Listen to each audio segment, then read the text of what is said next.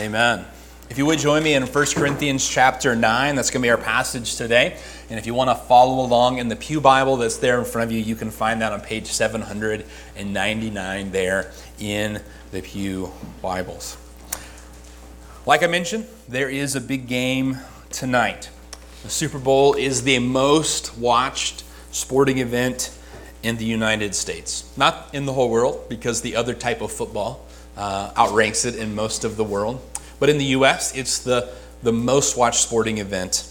And because it gains such a large audience, the advertising associated with it is incredibly expensive. It goes up every year.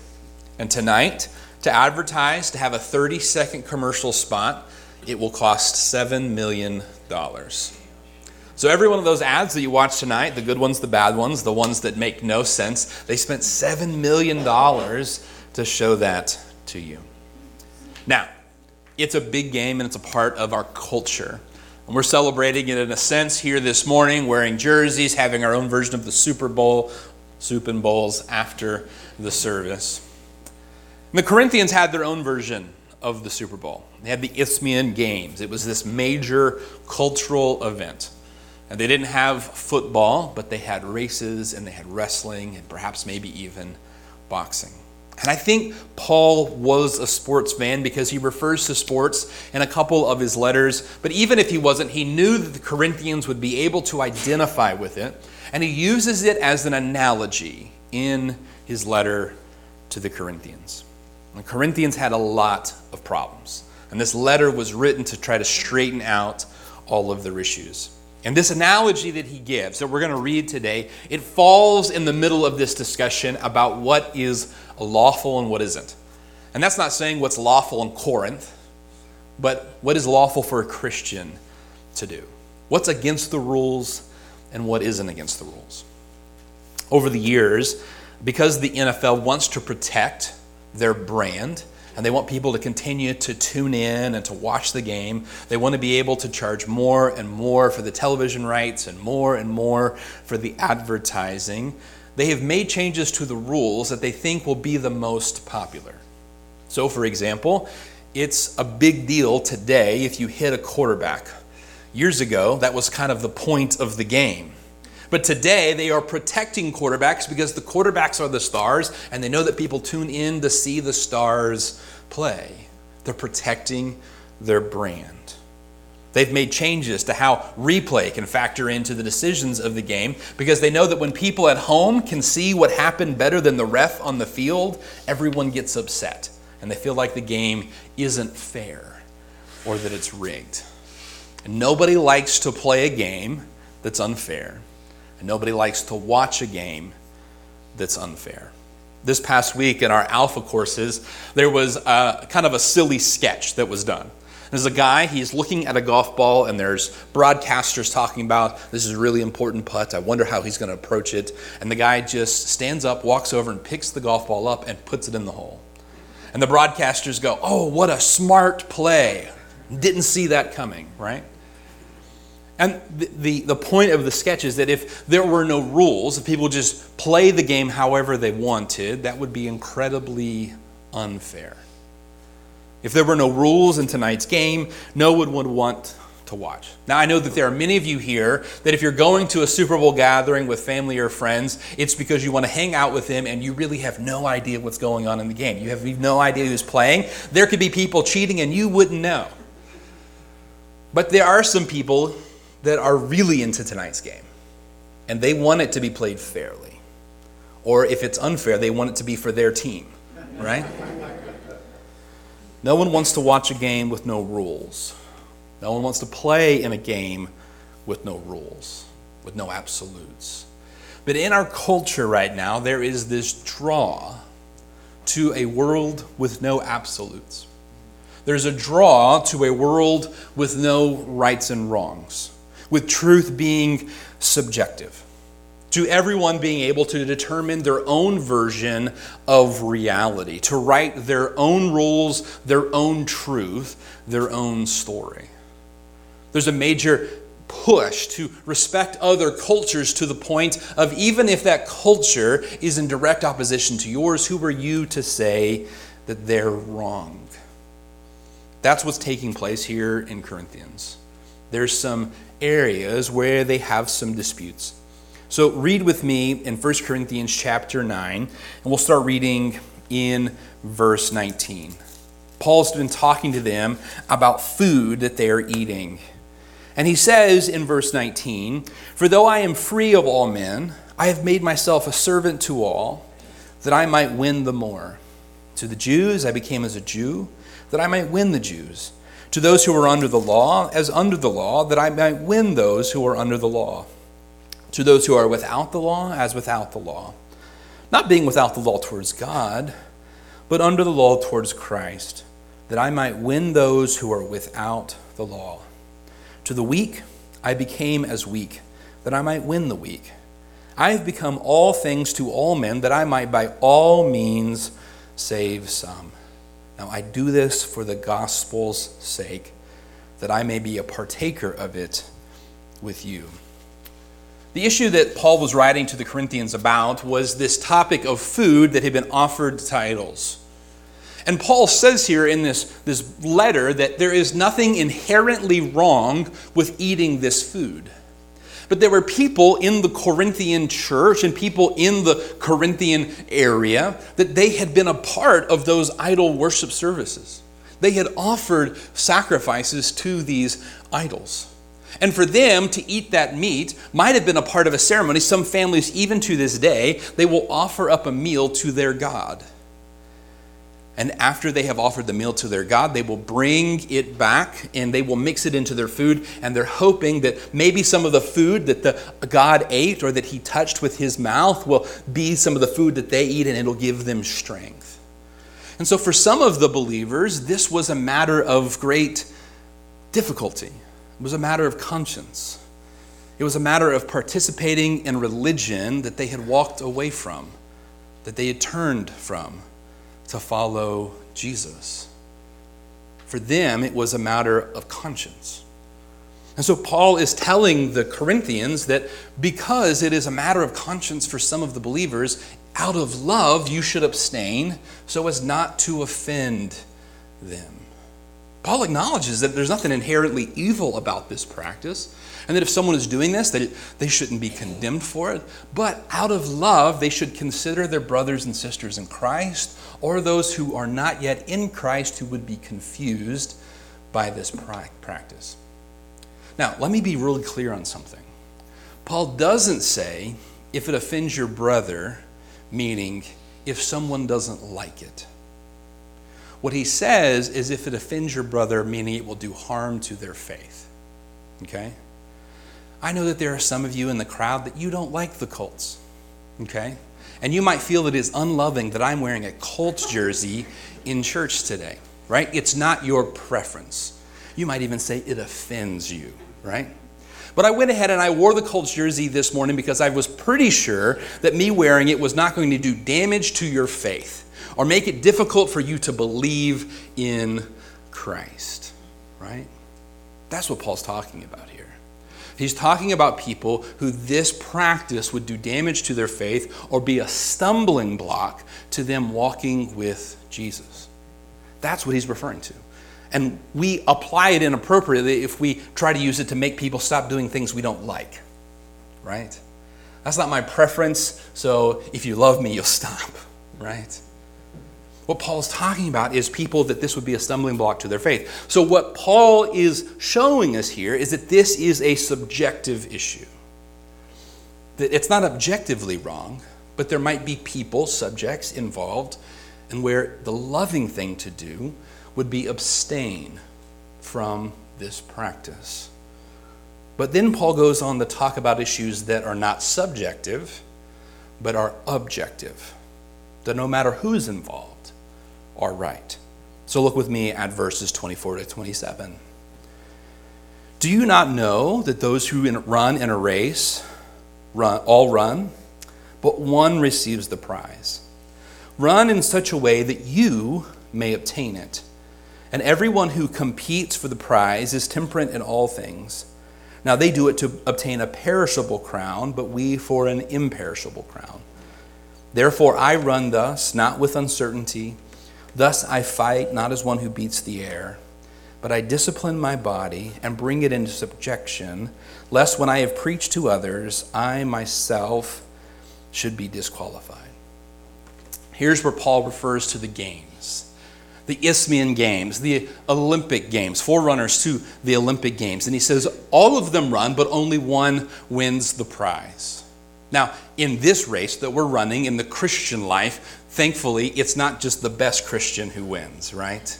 But rather, we can all win the prize. The key here is not finishing first. The key here is finishing. It's making it across the finish line. It's putting our faith in Christ and running after him all the days of our lives. We are not running so that we will win, but rather we're running so that we will finish. And what Paul is referring to here is that there are some things that if we participate in them, they will take us out. There are some sins that will entrap us, some sins that will trip us. They will ruin us. They will harm our faith. Paul says the last thing I want to do is end up disqualified, run outside the boundaries, take a shortcut. In Paul's letter to Timothy, he encourages him along the same lines when he says in 2 Timothy chapter 2, verse 5, if anyone competes in athletics, he is not crowned unless he competes according to the rules. According to the rules. He's telling Timothy to make sure that he leads his church and he lives his life in a way that is pleasing to the Lord, that follows the commands of God, that follows the examples of Christ. So what we have in these verses, the first section that we read and now this section, we see that Paul recognizes there are some non-essentials. There are some subjective issues, but there are also some objective issues or some essentials. You see, a lot of times we try to live just in that first section. Hey, you do you. Be you. Live your story. If you're a Jew, be a Jew. If you're a Greek, be a Greek. If you're from Chandler, be Chandler. Right? You do you. Paul says, yes, there are some things that they're non-essential. There are some things that they're cultural, they're preference. And maybe we need to be careful that we don't allow our preferences to harm another believer. But there are some issues that are essential. And they trump culture. And they trump preference. There are some things that we are called to do and we must do. In our cultural moment, everything stays in that first group of verses.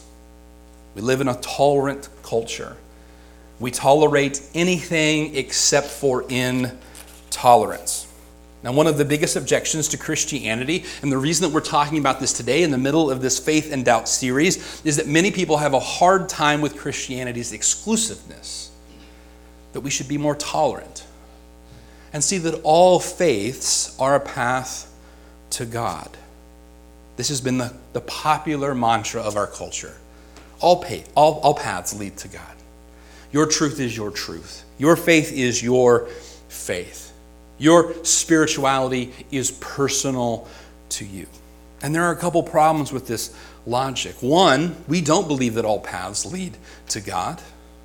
Two, we believe that our path is an exclusive path. So our faith cannot be true for us while someone else's faith is true for them. These two things cannot coincide. There's also a problem with this, not only because our truths don't congeal, but there are paths that none of us will agree with. There are paths that none of us will tolerate. Let's say that I believe that the way that I can receive absolution for my sins and atone to my God is to sacrifice you, to murder you. You say, Pastor Daniel, that's preposterous. There have been cultures that have done this very thing, that have participated in human sacrifice, and we would say that those things are not permissible. Everyone in culture would recognize this, right? But for some reason, in our modern culture, we put those things out of our mind, and we tell ourselves that everyone can be peaceable and have their own path to God. There's a common illustration that's used by people who hold this ideology. Perhaps you've heard of it. I've referred to it in sermons in the past. It's the analogy of the three blind men. There's three blind men, and they all reach out and touch an elephant. And the first blind man reaches out, and he touches the side of the elephant, and he says, it's a cave, the wall of a cave. The second blind man reaches out and he touches the leg of the elephant. He says, it's a tree. This is the trunk of a tree. The third blind man reaches out and he grabs the trunk of the elephant. And he says, it's a rope, right? And the idea of the analogy is that all three are right because they're all using their limited knowledge of what the truth is. The problem with this analogy is that all three men are wrong. It's not a cave or a tree or a rope. It's an elephant. The presupposition of this analogy is that we can't know the truth. That our eyes, that our minds, that we don't have the ability to see the whole picture.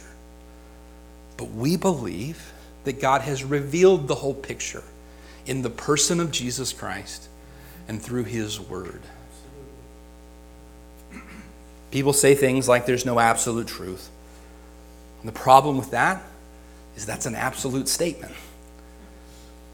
When we think with a postmodern worldview, we think that there's no authority, there's nothing that we can really trust in. And this leads to us saying things like, well, I believe. Well, I believe. And church, let me encourage us to be careful that we don't preface all of our statements with I think and I believe the way I see it. Because when we do that, we put ourselves in that position of authority like Pastor Eric preached to us about a few weeks back. We should preface our statements of what we believe not on what we think or what we feel, but on what God's Word says. That is our authority. It's not us. It's on what God has revealed to us. There's another problem with this idea that all paths lead to God. The problem is that everyone believes in some sense of morality. Now, you and I might disagree about which jersey you should wear today. And believers disagree on issues like offering meat to idols. But we can probably get to some point where we all agree that murder is wrong. Right? That rape is wrong. And we know that there has to be some basis for these statements. Some would say, well, we know that that's wrong because it's harmful to the culture, it's harmful to other people. But if we allow these morality questions to be determined by popular opinion or personal opinion, we have an issue. Because there have been times when the popular opinion was incredibly wrong. There have been cultures where the popular opinion was that slavery was okay, and it wasn't. There have been times where the popular opinion was that you could eradicate a certain race, and that's not all right. We also know that we can't leave morality up to personal opinion, right? We don't ask criminals, do you think what you did was wrong? Morality can't be based upon popular opinion or personal opinion. It must be grounded in something greater. It must be bound on some authority. And so when Paul refers to running this race and running according to the rules and running according to the course that's laid out, he's referring to something that has authority, that has morality. And because there is this authority and this morality, Paul is able to run certainly. What is it that he says here? He says, I don't run with uncertainty. What he's saying is, I don't run ignorant. I don't run unaware of what the rules are. Right? Occasionally there will be a moment in a football game where a player will make just a really foolish decision. And it's often not because they don't understand the rules, but because they've forgotten them, right? This also can happen because there are guys who play on either side of the ball. There's a group that plays only offense most of the time. There's a group that only plays defense. And then when the ball is fumbled, they find themselves playing a different area than they're not familiar with, or they're out of position. Paul says, I'm not like someone who's unaware of what the rules are in this situation. I run with certainty, and he's able to do that because there's this authority in his life. There's agreed upon rules. Adam Clark suggested this word would be better understood if it was translated ignorant. So it could have been written like this: I do not run ignorant of what I am about, or the laws of this course. I know there is an eternal life. I know the way that leads to it, and I feel the power of it, and therefore I run. When we have a certainty about the rules, when it's clear what it is that we're trying to accomplish, it's a whole lot easier to play the game, right? Imagine I invite you over to my house to play basketball, and you get there and you go, where's the goal? And I said, oh, we don't need a goal. Well, how are we going to play basketball? We'll just play. Well, what am I trying to accomplish? All right? Tonight, when you watch the Super Bowl, there will be an end zone, a place where they're trying to get the ball. It's this agreed upon goal. You play baseball, it's getting to home. There's this clear goal. Paul is clear on his goal, and he's clear on the path, and he's able to run seriously.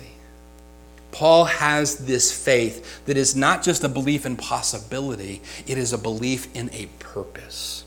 Thomas Brown said, to believe only possibilities is not faith, but merely philosophy. We don't believe in the possibilities. We believe in the purpose that God has given us. And that is what Paul is running for. And so he runs certainly, and he fights seriously. Paul says, I'm not one who beats the air.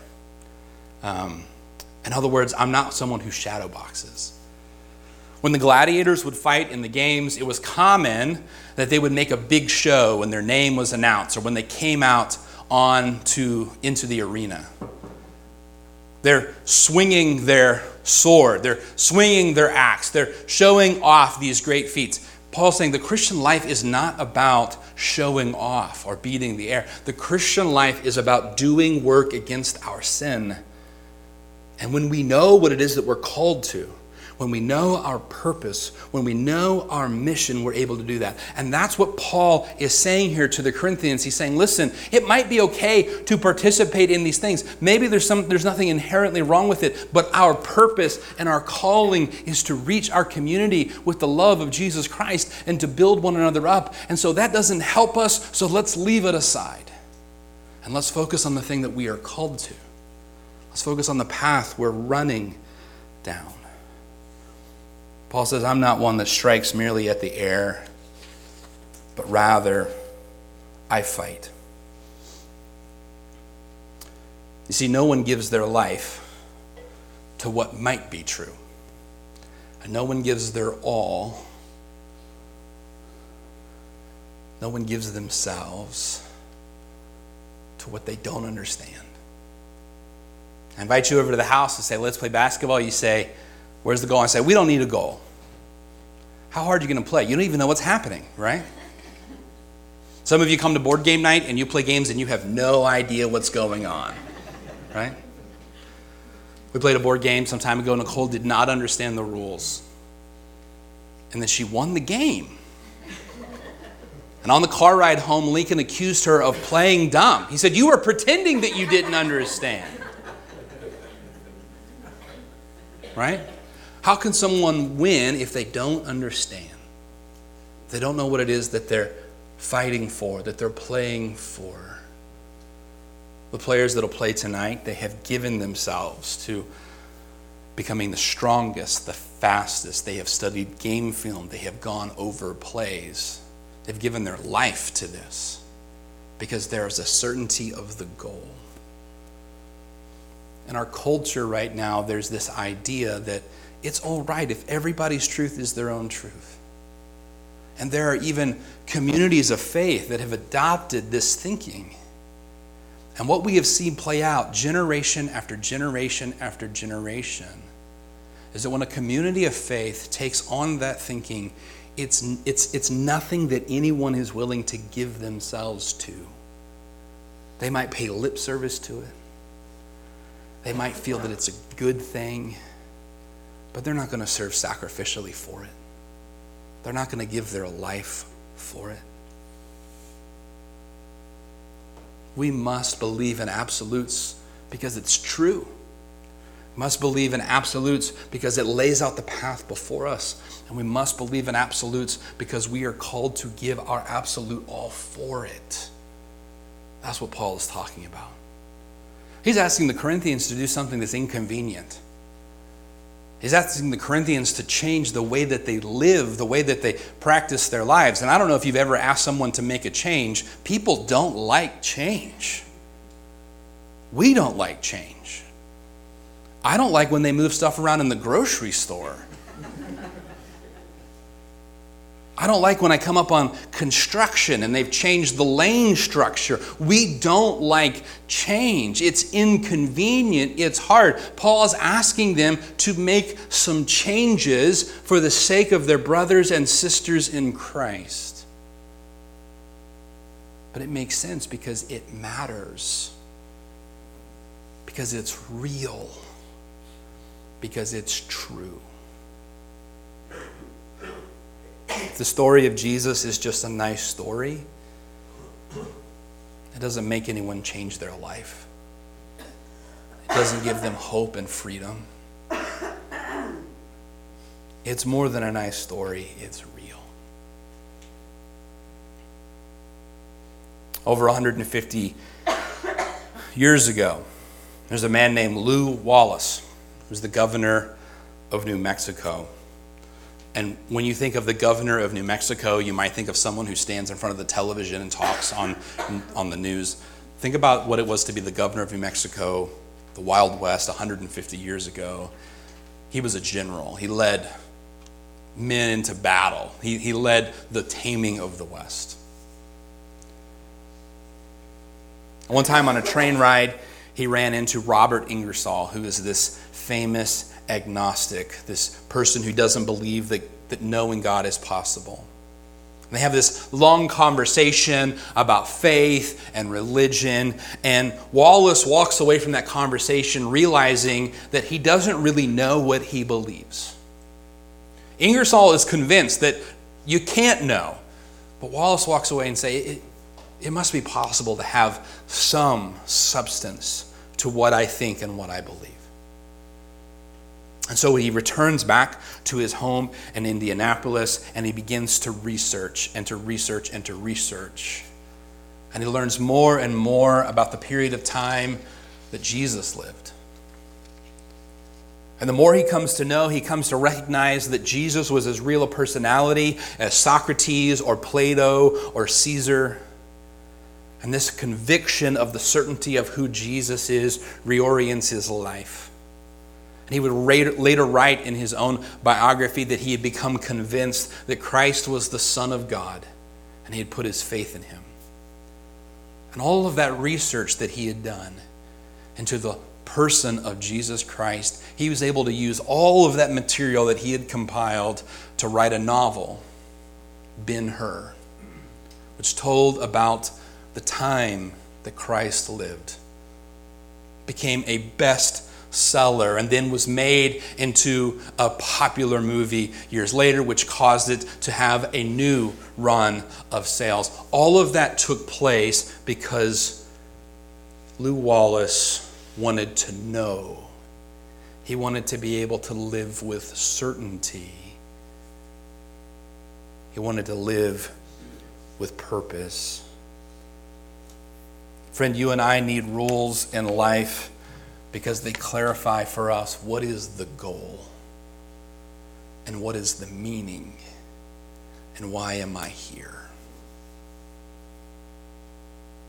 There's a calling, there's a race before us, and there's much at stake. Before the game starts tonight, they are going to do their best to convince us how much is at stake. They're going to tell us that Andy Reid's legacy is at stake. They're going to tell us that the Eagles have worked so hard. You know what? At the end of my life, I don't think I'm going to remember any of that. And this morning, I'm not trying to build something up like they are. I'm telling you that there's something at stake. And it's real. And because it's real, it matters. Because it's real, it gives us a mission. And because it's real, you can live your life with purpose and certainty. Let's bow our heads for a word of prayer. Lord, it's been our hope that this series of messages would make it clear that the only two things that Christianity can be is either of no importance or of utmost importance. God, may we not live as though it's of mediocre importance. Help us to see that it matters. Lord, help us to see that if this word we hold is true, that you are worthy of praise and glory, that you are worthy of our worship, worthy of our devotion, worthy of us giving ourselves to the mission you have called us on. Lord, I pray that you would draw each heart closer to you in these moments. We pray this in your name.